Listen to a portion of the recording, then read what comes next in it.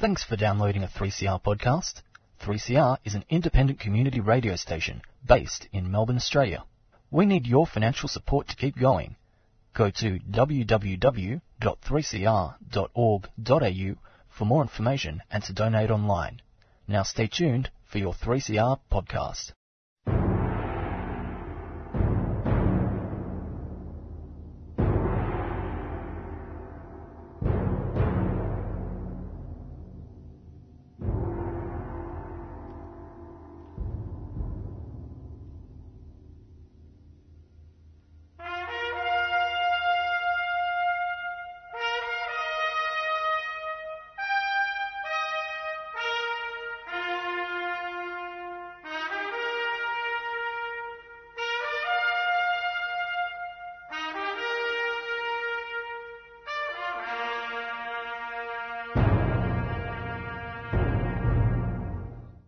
Welcome to the Dogs Program here on 3CR 855 on the AM dial. It's great to have your company.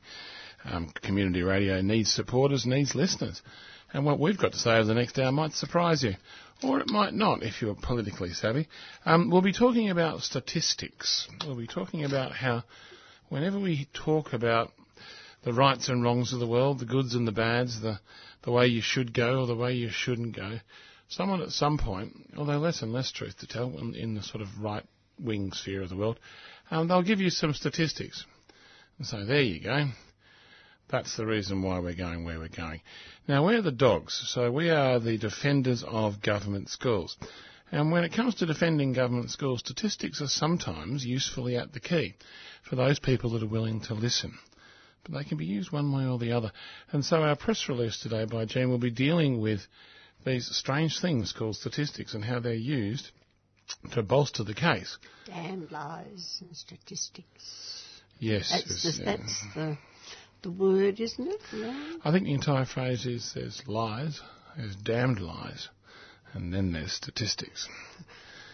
Well, there's good statistics and there's interesting statistics. Yeah, and Jean's going to help us navigate that with her press release. We'll be talking about the fundamental problems of resourcing.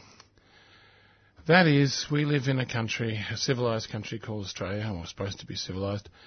And one of the fundamental premises of living in a civilised country is that you have some people, if they're wealthier than others, that's great.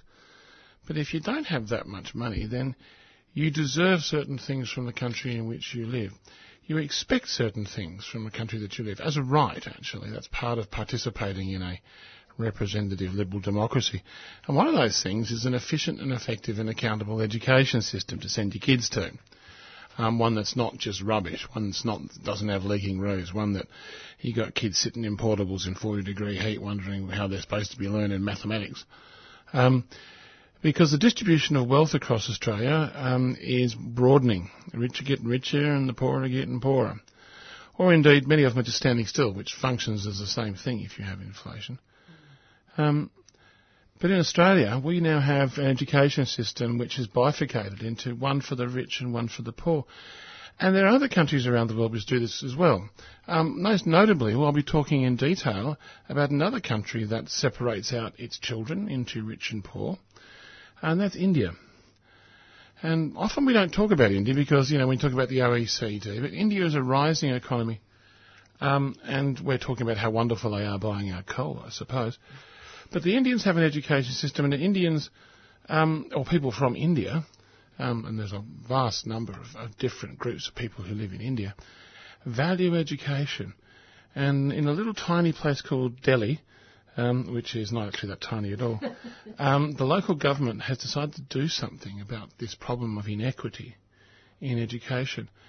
And in a period of 5 years, just 5 years, they've turned it around such that the poor kids' schools get better marks than the rich kids' schools.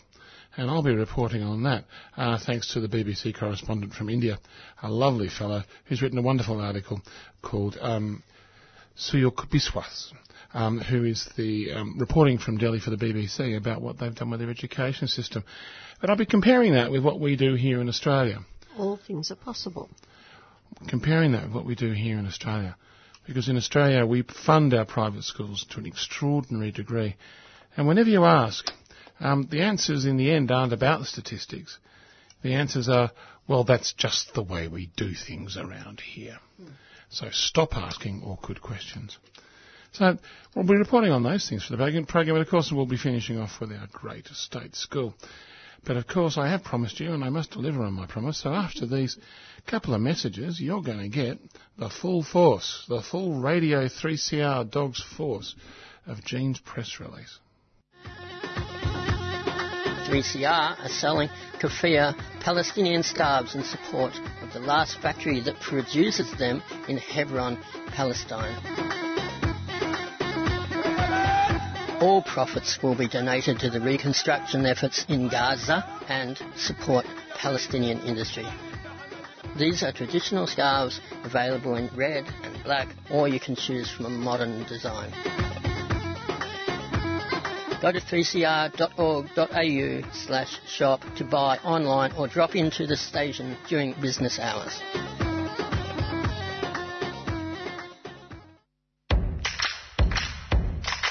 Imagine if students all across Australia started to call for their schools to declare a climate emergency. That's what some of the biggest names in the youth climate movement are now striving to achieve. Join the National Climate Emergency Summit for a student workshop facilitated by some of Australia's leading young strategists as they help students create a roadmap for getting schools to declare a climate emergency and advance serious action on climate. Friday the 14th of February at 2 p.m. Go to climateemergencysummit.org for more information. A 3CR supporter.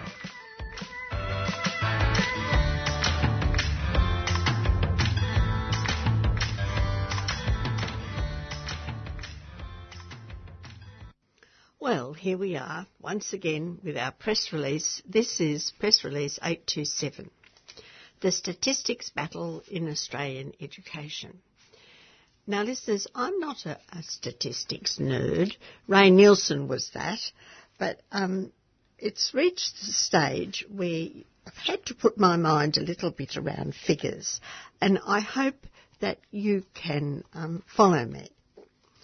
Because the right-wing empire has finally fought back on the statistical front.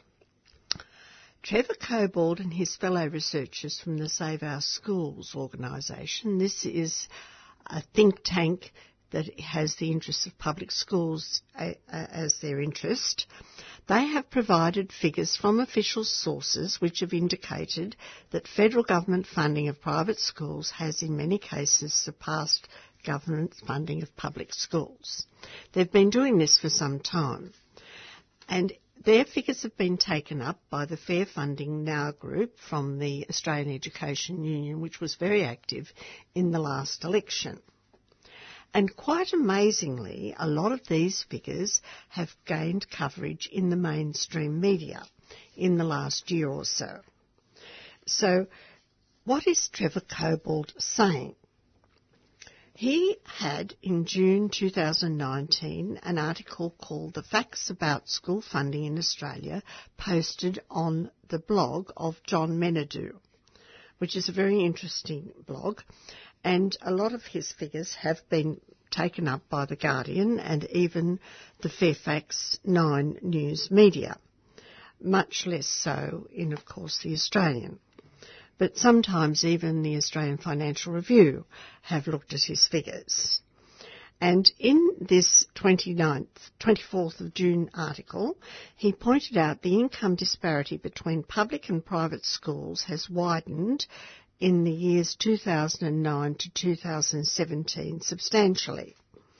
He points out that the total real income per student in public schools fell $58 per student, but increased by $1,888 or 17.8% in Catholic schools and by $2,306, 15.1% for independent schools. Now, the figure that he is using is the total government funding, state and federal. The Commonwealth funding increase for private schools was over double that for public schools in that period 2009 to 2017, and every state throughout Australia cut the funding for public schools. and several cuts were very large, as in Western Australia and the Northern Territory, and the average state funding for public schools was cut by $577 per student, at the same time that the state governments also increased funding for Catholic schools by $112 or 5.7% and $113 for independent schools. So, according to Trevor Cobbold, public schools were really getting it in the neck from both governments, federal and state, and independent and private schools. Catholic schools were doing very nicely, thank you. And these figures were getting through to the general public. And people were looking at the resources of public and private schools and saying, yes, these figures make sense. But the Centre for Independent Studies, which is a right-wing think tank, has fought back. What are they saying? They're questioning the figures. They say that public schools have been faring better than private schools as their funding soars. And what are their figures saying? They are saying that Trevor Cobbold is only looking at the nominal amounts and should be looking at percentages. And they have only taken the federal funding figures up to 2018. And they haven't said actually what the time position is. Blaise Joseph, the Education Policy Analysis at the Centre for Independent Studies, in the financial review of the 4th of February in the last week, said that instead of the total amount, the more significant figure is the rate of increase. Now, we'll let our readers read the figures from Save Our Schools and the Centre for Independent Studies and make up their own mind. The Centre for Independent Studies has taken an official report on government services in education, which was released last Tuesday, and they claim that in 2018, Canberra spent $2,387 per student a year in government schools, and that compared with $1,825 a decade ago. So they're taking it from 2010 to 2018. And they claim that those figures indicate an increase of 55%. Notice they're not looking at CPR or anything like that, just bald figures, and they're saying that represents an increase of 55%. And they have excluded any capital grants. Well, the capital grants, of course, have gone to private schools, not to public schools. In the same time, federal funding per private student went up by 43% to $8,479. So they claim there's been an increase in federal government funding of public schools of 55%, and the increase to the private schools, they claim, is only 43%. The Centre for Independent Studies asserts that percentage means more than nominal amounts. Well, I'm not sure that when you get your money in the bank from being paid, you're interested in the percentage. I think you're interested in how many dollars are in your bank account, but that's neither here nor there. They claim that there's been no real cut to government school spending in the last 10 years, and if government schools are underfunded, the states are to blame. Well, that's not entirely untrue. The states have been cutting back their funding, but we're still dealing here just with federal funding.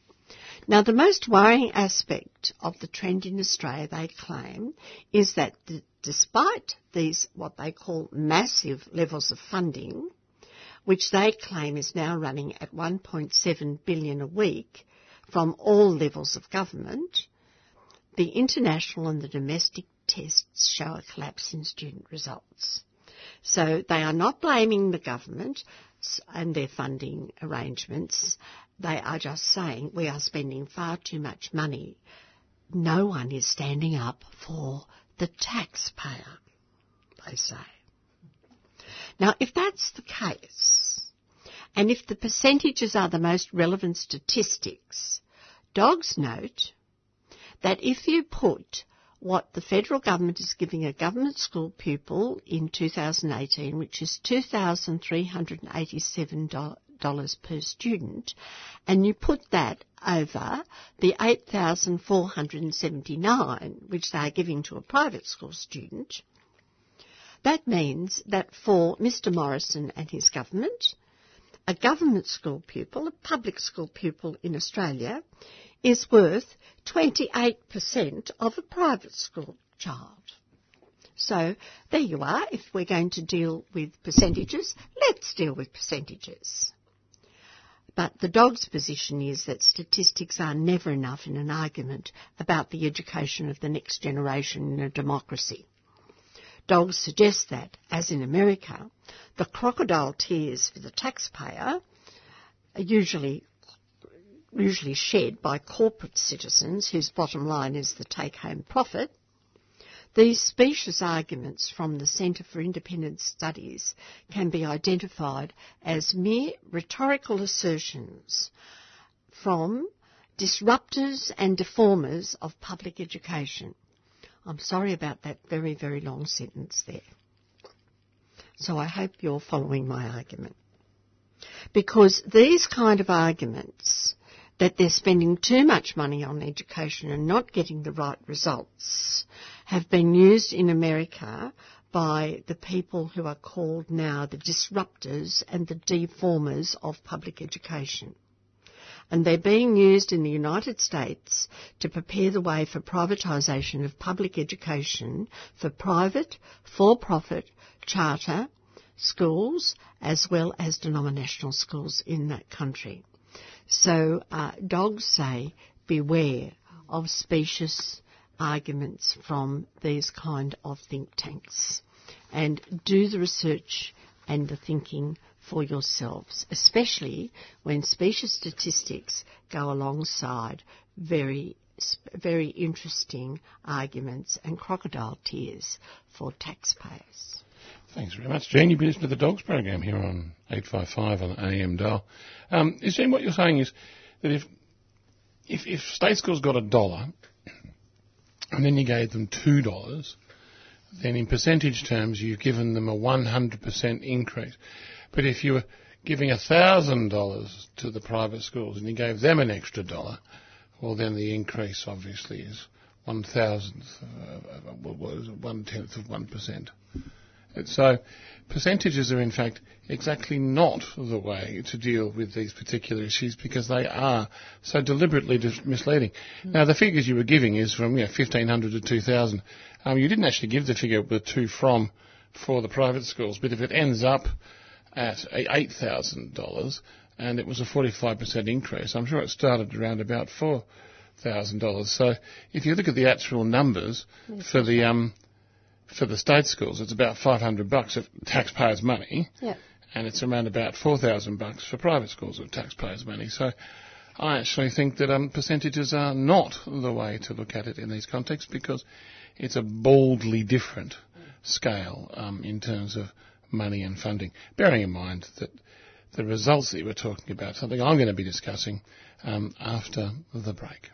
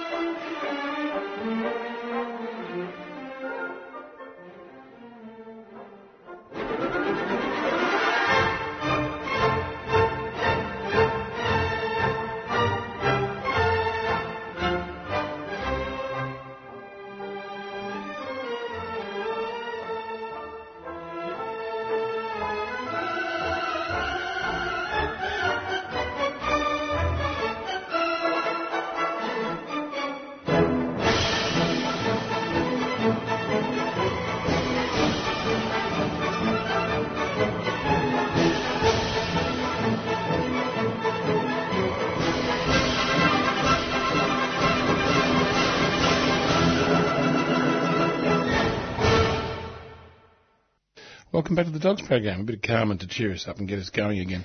I was saying before the break, I'll talk about the results that Jean was talking about. The results I was talking about were school results. What's going on in our schools? There is an assumption behind everything that's going on in Australia at the moment that we are bottoming out in the education marketplace. No, in the world, there's a planet. We're one of the countries on the planet, and of all the countries on the planet, we are not doing well educationally. We used to, in comparative terms, but now no more. Trevor Cobbold has actually written a very interesting article just a few days ago from his website, the Save Our Schools website, that's sos.com.au. And he says new data from the OECD's program for International Student Assessment, that's the PISA study we often talk about, shows Australians allocate more and better quality teachers and physical resources to socioeconomically advantaged schools than disadvantaged schools. That is, we, as a country, decide to give all the good stuff to the kids that have already got the good stuff. And the kids that haven't got the good stuff, well, they don't get any more. Right. Now, of all the countries on the planet, there's different clubs. And one of the clubs is the club of the richest countries on the planet, and it's called the OECD. And there's 36 countries in this club. And when we go out there and find out how we're doing, we compare ourselves to the richest 36 countries, the OECD. And the highest performing countries in the OECD when it comes to education generally all allocate resources much more equitably between low and high secondary schools in particular when it comes to education. That is, if you are born without much money in your family, it doesn't really matter when you get to school. When you get to the school gate, you walk through school, and whether you're rich or poor makes no difference. And the countries that have successful education systems almost universally make sure that that's what they provide for their citizens. And equality of opportunity is usually defined as the level of social mobility from the poor to the rich or to the middle in that society over a period of time. Yes. But at a micro level, there's different ways of measuring inequity, and some of them I think are quite surprising. So when you think about a rich school and a poor school, you go, one's got shiny things and one needs polishing. But low socioeconomic status schools in Australia have much more teacher shortages. Like, the teachers won't go there. They have more teacher absenteeism. That is, when they get there, they don't hang around, or they take more days off. And they have more poorly qualified teachers. They have fewer fully certified teachers and fewer highly qualified teachers than the schools which we can just talk about, the schools that the rich kids go to. Now, I'm not really talking about public schools and private schools here, although public schools and private schools, that division, there are no private schools in Australia in the low socioeconomic group. There are, however, some public schools which are in the high SES group, so this isn't strictly a divide, but I can tell you right now, and Trevor will highlight that there are functionally 1% of private schools are assessed as low socioeconomic status schools. So it's 1%, so functionally almost none. Now, teacher resources. There are very large differences in teacher shortages, poorly qualified teachers, and teacher absenteeism between low and high SES schools.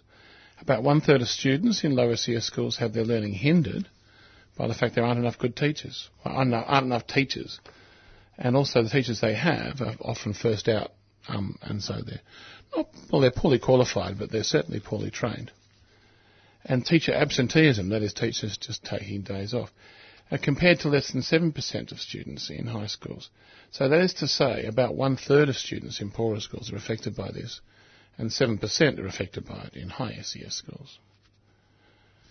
Now, teacher resource gaps in Australia are amongst the largest in the OECD. So this is now where we talk about comparison with the club that we're in, the OECD, the club of rich countries. Now, the gap between the proportion of students in low and high SES with shortage of teachers is the equal 5th largest in the OECD. For being taught by inadequately qualified teachers is the 6th largest in the OECD. The gap for teacher absenteeism between rich schools and poor schools is the third largest in the OECD. We almost win that one. The proportion of highly qualified teachers in low SES schools is the fourth lowest. So we have functionally in Australia developed a dog-eat-dog education system with all money flowing from taxpayers. Almost without exception, the 6 highest performing OECD countries have much smaller gaps than Australia in allocating teacher resources between the low and the high SES schools. Now, low SES secondary schools in Australia have fewer poorly qualified education materials. Let's just get to talk about the stuff they're working with. Textbooks, lab equipment, instructional materials, computers. And in Australia, there is 20% of students in lower SES schools have their learning hindered in this way. Hindered by lack of functional resources. 1% of students in high SES schools. So 20% to 1%. Low SES schools have less and poorer quality infrastructure, such as buildings, classroom space and heating and cooling systems, which become increasingly important in our changing climate. Nearly half of students in low SES schools have their learning hindered in this way. Nearly half have their learning by the fact that the buildings and the classrooms and the heating and the cooling ain't working. 8% for the high SES schools. So yeah, we live in a changing climate. It affects us all, but of course it affects the poor so much more disproportionately. Now, the physical resource gap are amongst the largest in the OECD. The gaps between the proportion of students in low and high SES schools with learning is hindered by a lack of educational materials and poor quality education. We are the 7th worst in the club that we're in the OECD. The gap for lack of physical infrastructure, that is the actual buildings being fit for purpose, is, well, we almost win that one. We come third, we're on the podium, we are the third largest for having a big gap. And the poor quality of physical infrastructure, that is the absolute rubbishness of the materials that go into the building and the buildings themselves in the poorer schools, we don't win, but we're very close. We are the 2nd worst in the OECD. This is Australia we're talking about. I'm not talking about Peru. I'm not talking about Hungary. I'm not talking about some other almost third world country. This is just with the rich countries club that we're talking about here. Australian governments are effectively discriminating. We knew about this back in 2008-2009, and you might remember when there was the meltdown, the mess created by the people of the 1980s. Julia Gillard and Kevin Rudd spent money on infrastructure, and the first thing they started to spend it on was public schools, and there was an uproar about the way it was being spent. Indeed. So Trevor Cobbold basically says Australian governments must take a much more active role in promoting a more equitable allocation, teacher resources, buildings and materials. Yep. And if you do that, you will, guess what, improve what our education systems are doing, because that's what the winningest countries are doing already. So you look at what the winningest countries are doing when it comes to education, and you do what they do, and you go, well, let's just sort out these gaps. If a child walks into a school with the buildings that are, derelict, that tells them what the government thinks of them.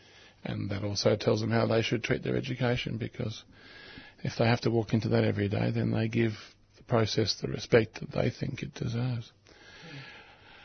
Now, I'm going to step out of the OECD. I'm going to step out of the Rich Kids Club, and I'm going to go to a place called India. In India, there's a place called Delhi. It's very large, and there's a very large number of people in it.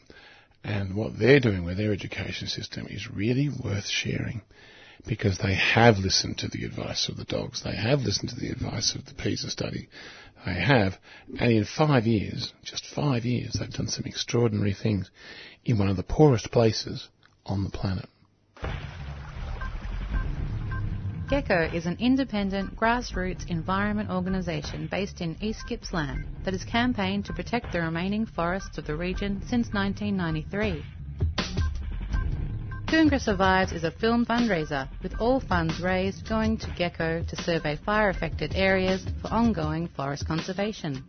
Goongerah Survives, Cafe Gummo, 711 High Street, Thornbury, Sunday the 16th of February from 6pm. $10 unwaged, $15 waged and $20 solidarity. For more information, head to goongerahsurvives.net, a 3CR supporter.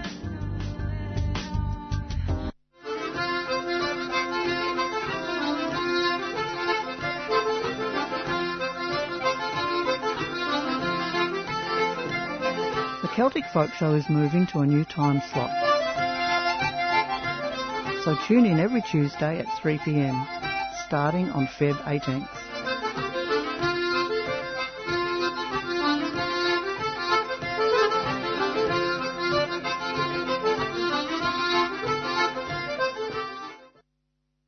Serrated tussock is a noxious weed that has impacted our farmlands and environment across Victoria. Similar in appearance to many native tussock grasses, serrated tussock may go unnoticed in both pastures and native grasslands for many years. Victorian Serrated Tussock Working Party has assisted hundreds of landholders to control this noxious weed, and they can assist you by offering a wide range of information and management options for controlling this weed of national significance. Visit serratedtussock.com for more information. A 3CR supporter.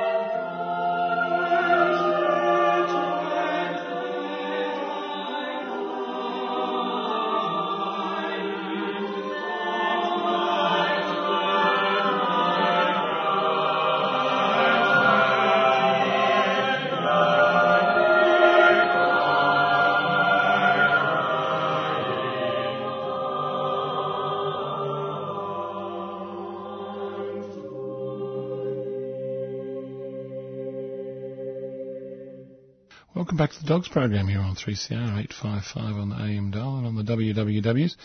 It's great to have your company here. If you're interested in what we've been speaking about so far, and also what's yet to come, you can contact us at our website, www.adogs.info. That's www.adogs.info. But before the break, I was promising I'd tell you about what's going on in Delhi. It's really interesting. And I'll be quoting you from a BBC report that came out a few days ago by Sutik Biswas, who's the India correspondent for the BBC. And he writes that Aravind Kajawari, please accept my apologies for my pronunciation. A couple of weeks ago, the Chief Minister of the Indian capital in Delhi made an impassioned plea to voters in an election campaign meeting for re-election. They said, "We've worked hard to improve our schools, the education system. Who will take care of the education of your children if you vote for any other party? Just give it a thought," he said. Now, India's populist politicians don't usually talk about schools and colleges in stump speeches. That is, education reform, they believe, doesn't fetch votes, because results take time and voters appear to be keener on more immediate outcomes. Today's politics wants instant results, says Delhi's Education Minister, Manish Sisodia. Now, Mr. Kejriwal's Aam Aadmi Party, which is the AAP, is a regional start-up political party. So just in the region, it's seeking a second successive term in power in Delhi. Now, Mr. Kejriwal wants to prove populist politicians are wrong. He's made education the centrepiece of his campaign for re-election. His government's performance in education, along with healthcare, is an unusual campaign plank and a consistent headline maker. Now, the AAP, his party, swept 67 of Delhi's 70 assembly seats 5 years ago, landslide, and hopes to repeat this performance on the 8th of February, largely on the back of the performance in education. Now, Mr. Kejriwal has much to crow about. His government, just the regional government, runs 1,000 schools, government schools, attended by more than 1.5 million students. Education is free. In 5 years, he claims his government has succeeded in a way none of his predecessors have. His main rival from the BJP party, led by the Prime Minister himself, Mr. Modi, the BJP has been running a bellicose counter-campaign on a controversial new citizenship law, the stripping of Kashmir's autonomy, and the building of a grand new Hindu temple. In other words, it's mostly about assuaging majority Hindu sentiment and promoting muscular Hindu nationalism. But back to Mr. Kejriwal. He's ploughed nearly a quarter of his government's with $5.8 billion budget into education. This is the highest in India, and appears to have spent the money wisely. His predecessor in Delhi spent up to 16% of the budget in education, and Indian states on average spend about 15% of their budgets on education. Investing heavily in education has helped change the gloomy image, slovenly and badly run, of state-run schools in a teeming city of nearly 20 million people. The assumption was only poor children go to public schools. Sound familiar? The rich and the middle class prefer to send their children to private schools, said Ms. Sharma, an education advisor to Mr. Kejriwal. Anything free in India is perceived to be substandard. But this year, Mr. Kejriwal's schools, mainly attended by the city's underclass and children of poorer migrants, have outperformed their more expensive and posh counterparts. Some 96% of the 12th class students from state-run schools passed the school leaving exam, compared to 93% for private schools. Now, such results have received estimable praise, most recently from Nobel Prize-winning economist, economist Mr. Banerjee. Now, education reforms are usually messy, but Mr. Kejriwal's government appears to have chosen simple initiatives to achieve a significant turnaround. Classrooms have been renovated. Toilets were scrubbed regularly, and playgrounds cleaned. Yep, here you go. Students and parents alike have welcomed a controversial decision to put CCTV cameras in classrooms to monitor children. Smart-looking desks have been purchased, digital learning environments, the libraries have been stocked. They now have functioning science labs, and special theme-oriented classrooms have helped make the once dowdy schools attractive physical places for learning. Government schools, says M. Sharik Ahmed, principal of a model school, one of Mr. Kejriwal's schools, have now become very liberating experience for students who come often from very stressed backgrounds. Selected teachers have been sent on training and leadership courses. So, facilities, fix that up. And I just, right now, and I hate to come out of this wonderful article, but I'm referring back to what's happening in Australia. Teachers taking time off because they can't cope, and in rubbish classrooms that don't work. 50% of kids being affected by it in Australia in poor schools. But here, once he's fixed up the playgrounds and the toilets and the classrooms and the materials, he turns to the teachers. Selected teachers have been sent on training and leadership courses at the National University of Singapore and the leading Indian business school. Others have travelled to Finland and Cambridge in the UK to study school systems. More than 200 mentor teachers sit in classrooms and give feedback on 5 schools under their watch. The curriculum has been tweaked imaginatively. Classes on happiness and business motivation have been introduced. Mega parent-teacher meetings are held in schools several times a year, encouraging interaction between illiterate parents, first-generation learners and teachers. There's also been a substantial expansion of the capacity to cater for a growing number of students. 34% of Delhi's 4.4 million school-going children attend government schools, and their numbers, unsurprisingly, are now going up. By the end of the year, Delhi should have 55 new schools and around 20,000 additional classrooms. Now, that's the good news. There is, of course, cultural problems that might impact what's going on, and it's probably worth talking about those because these cultural issues can become quite interesting for us in Australia. Because here in Australia, our cultural issues are, oh no, it's really stuffed up and the poor kids get nothing, but that's just the way it is around here, mate. So give us our money because we're private schools. Yeah, so we have our own culture, but in India they have their own problems. Now, the language of instruction in most schools is Hindi, with one English medium section in every class. Last year, more than 1,000 children scored more than 90% marks on a bouquet of 5 subjects. First, a whopping 473 students cleared an intensely competitive exam for admissions into India's top engineering and architecture schools, up from 150 in previous years. There's been criticism about some of the teaching methods in Delhi's government schools. The most contentious is separating. Critics call it segregation, performing and laggard students by putting them in different classrooms. Last year, education activist Kusim Yain went to Delhi court challenging Mr Kejriwal's government to explain why students were segregated based on ability. She said segregation on the basis of intelligence is wrong at a time when we should all believe in inclusive education. Now, Manish Chad, who worked as an intern teacher in a government school, says the ability-based segregation of students has led to more divisions amongst students. He found some teachers in his schools calling students by the names given to the groups, and sometimes the better-performing students refused to study or play with their non-performing peers.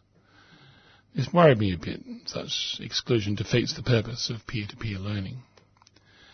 But some teachers defend the system and say it's actually helped improve results. Students, they say, are separated into different sections on the basis of their reading and numeracy skills. Several independent surveys have found that Indian school children's reading and writing don't match the class they are in, but found that nearly 73% of children in a class 3 could not read class 2 lessons. So one of the problems of not segregating is you don't get the specialist attention you need if you need to catch up. There are other challenges. More girls, 53%, go to Delhi's state-run schools than boys, 47%. And most of the girls choose humanities. On the face of it, there's nothing wrong about this. But dig deeper and you find that the parents' motivation for sending their daughters to free government schools often reveals a deplorable gender bias. Many of them simply do not want to spend money on educating their girls. They would rather spend their hard-earned money on sending their boys to private schools, where they enrol them in science and pay extra for coaching classes so that the boys can ace the exams. Now, in the hard-scrabble neighbourhoods of Delhi, in the northeastern parts of the city in particular, 16-year-old Marisha Koni, daughter of an out-of-work tailor, lives in a grotty one-room hovel.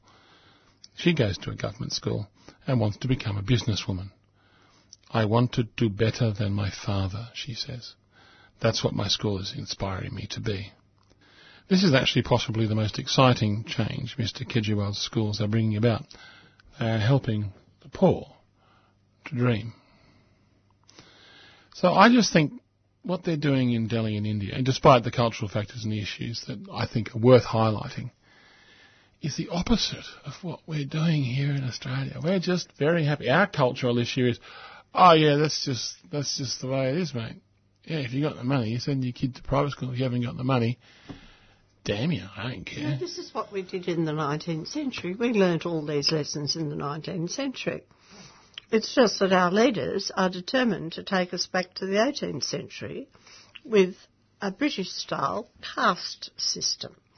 I think this is the worry. If you take the long view, India is doing what we did here in Australia, our forefathers did in Australia. They learnt these lessons and they did the right thing by their children. But unfortunately, now in Australia, we have unlearnt these lessons and we are being asked to unlearn these lessons. Well, I'm sorry, here at the Dogs, we do not wish to unlearn these very, very vital lessons. You've been listening to the Dogs program here on 3CR 855 on the AM dial, and we'll be back with our great school after these messages. Goongerra Environment Centre and Wildlife of the Central Highlands have started an email action for the threatened greater glider. Over 25% of the glider's habitat has been burnt in the fires, and 90% of areas set aside for protection by the government last year have also burned.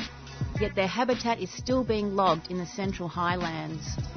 Go to gecko.org.au to send an email to government ministers to call for protection of all remaining greater glider habitat. Goongerra Environment Centre office is a 3CR supporter.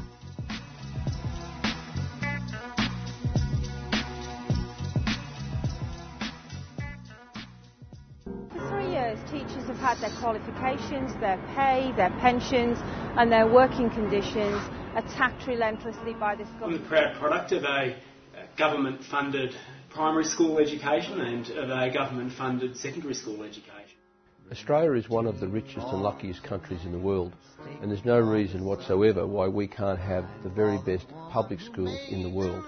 It's simply not good enough that kids with disability miss out. Our education is not for profit. Our education is not for profit. You're listening to The Dogs, the defence of government schools, on 3CR.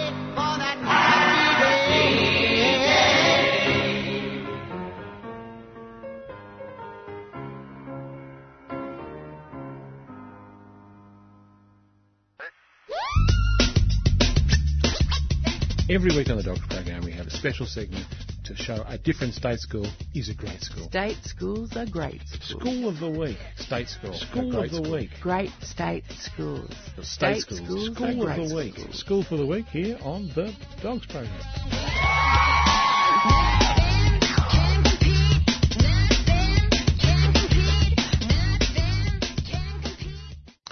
Welcome back to the Dogs program. This is our great state school segment where we highlight one of the schools around Australia, which is a government school, a state school, which is doing wonderful things. Now, I want to go all the way back to the beginning of the program when Jean was talking about statistics and money.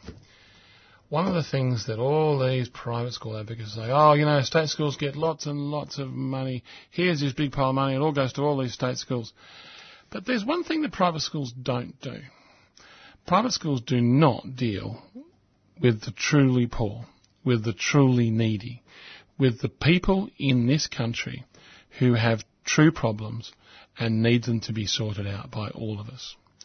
I'm talking about people with intellectual disabilities. I'm talking about people with physical disabilities. And these people are young people and they deserve an education.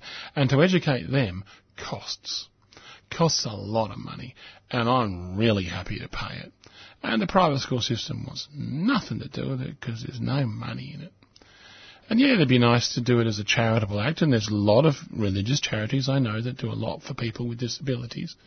But when it comes to the nuts and bolts, ensuring that they get their human rights, which are, functionally, from our point of view, education and dignity through education, then it is the government school system which pick this up, and the schools that do it are truly great.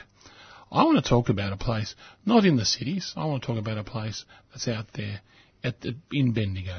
It's the Bendigo Special Development School. And it works. Fundamentally, the thing it says about itself is we don't work as a school, we work as a group of people who work in partnership with the parents and carers of these kids and the community, and we provide each of these students with an individual education program which will maximise the opportunity to improve what it is they know. Give them an education. The school provides an education program for students aged 5 to 18. Okay, and that's when they get big. That's when they get difficult. They're not cute anymore. They are people who are respectable citizens of this country and deserve an education, and it is the great state school system that provides it. And you can't get into this school unless you've got a moderate or severe intellectual or physical disability. The class groups are 5 to 11 in size, and each class has 2 to 4 staff members in each room. The structure of the school involves the 4 units of early years, middle years, later years and specialists, including arts, health, phys ed, music and therapists. Units have budgets, coordinators, regular meetings and representatives. So they've broken it up, which I think is a great thing, because they've broken it up in a way that reflects the needs of the parents and the carers and the kids. Now, 50% of the kids in this school come from a background from the poorest families in Australia, in the lowest quartile of ICSEA. 25% come from the quartile above that. That is to say, 75% of those kids come from families that aren't rich. No, there's no chairlifts in the houses these kids go back to, put it that way. 5% are Indigenous and 7% come from a background other than English. Now, we get to the question of, this is a great state. I mean, just functionally it's great because it's doing what it does, because it has to do what it does, because that's what's required of us as a civilised society. And there's only one system that can do this, and that's the state system. It costs $48,000 per kid per year to keep this thing going. Good. That's a lot of money. Okay? The whole school costs over $6 million to run each year, and the school has a total of 123 kids in it. So actually, if you think about what's going on, that's a lot of kids, and it's a lot of money. And this is going into the statistics that Jean was talking about. You know, this is just from the point of view of the Centre for Independence, this is just a normal state school, but this is about as non-normal as you get. It costs a lot of money, and so it should. How do the kids do? How do the kids do in NAPLAN? Who cares? I don't care. And if you care, you're an idiot. Because if you know anything about education, you know anything about education in a situation where students with intellectual disabilities are being educated from the ages of 5 to 18, it's about what that human being can be taught by those 4 people in that room on that day. And there's only 6 or 8 people that know the answer to that question. 4 of those are in the room, and 4 of those would be part of their support team at home, their parents or their carers. Or indeed, sometimes just their friends. And that's who you should be looking at too, to find out how much these kids are learning, and whether they're being lazy, or whether they're caning it. Nothing to do with NAPLAN, so I'm not going to report on that. But I am going to say that the Bendigo Special Development School, which is actually out at Kangaroo Flats, not in Bendigo at all, it's out there in the bush. Pretty amazing place, I have to say. You are our great state school for the week. Want to defend government schools? We are the Dogs, D-O-G-S, Defenders of Government Schools. Every week on the Dogs program we have a special segment to show a different state school is a great school. If you're a parent, or if you're a kid, or if you're involved in the school in any way whatsoever and you love your state school, give 3CR a call. We want to hear about these schools that we're defending. Brunswick Secondary State schools are great. Harkaway Primary School. Sunshine North Primary School. They're really concerned about the welfare of the kids and their growth as people as well as learning. You put on plays, you've got enrichment, you've got physical education, visual arts, languages, all that. In fact, is there a cooking? Actually, an embracing of kids from disadvantaged backgrounds and with additional needs. More than half of your kids are from some of the poorest families in Australia. Yeah, definitely. That's the community, and that's who we're servicing, and that's who we welcome into the school. Outdoor play is linked to healthier and happier children. This, in turn, leads to better grades. In the weekly assemblies and stuff, they have a little thing, you've been caught being good, and they have a value of the week each week, and so it's not just words, it is actually. So what do the teachers do when it's a building site? Yeah, they kick themselves out of their own staff room and turn it into a classroom. Just a really nice culture and an emphasis on social skill building as well as learning. Quite a range of intellectual ability and kids with mental health diagnoses. Refugee kids who have not been in the country very long, don't necessarily start off with a positive relationships with each other, with teachers and with the community. And they run a breakfast club. There's a recognition that some kids don't get breakfast, and so there's food on.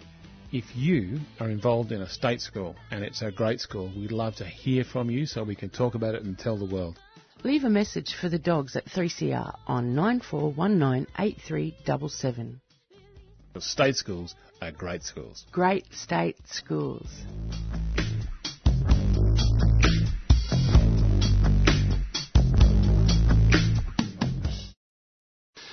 Well, that's it, I'm afraid.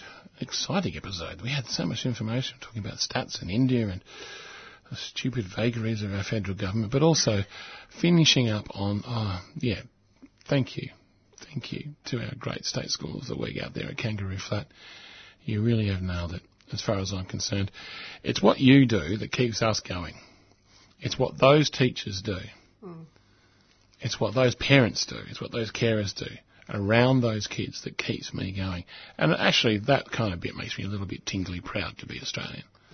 That I pay taxes for that, and I'm very happy. But that means that I come from a country that's worth listening to, a country that's worth being in.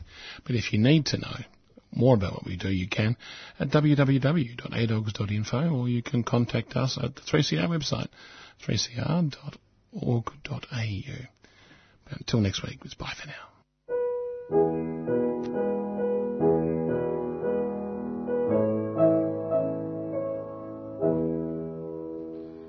I dreamed I saw Joe Hill last night, alive as you and me. Says I, but Joe, you're 10 years dead. I never died, says he. I never died, says he. In Salt Lake City, Joe says I'm standing by my bed. They framed you on a murder charge, says Joe, but I ain't dead, says Joe, but I ain't dead. The copper bosses killed you, Joe. They shot you, Joe, says I. Takes more than guns to kill a man, says Joe, I didn't die, says Joe, I didn't die. And standing there as big as life, and smiling with his eyes, says Joe, what they can never kill, went on to organize, went on to organize. From San Diego up to Maine, in every mine and mill, where workers strike and organize, it's there you'll find your hill. It's there you'll find your hill. I dreamed I saw Joe Hill last night, alive as you and me. Says I, but Joe, you're 10 years dead.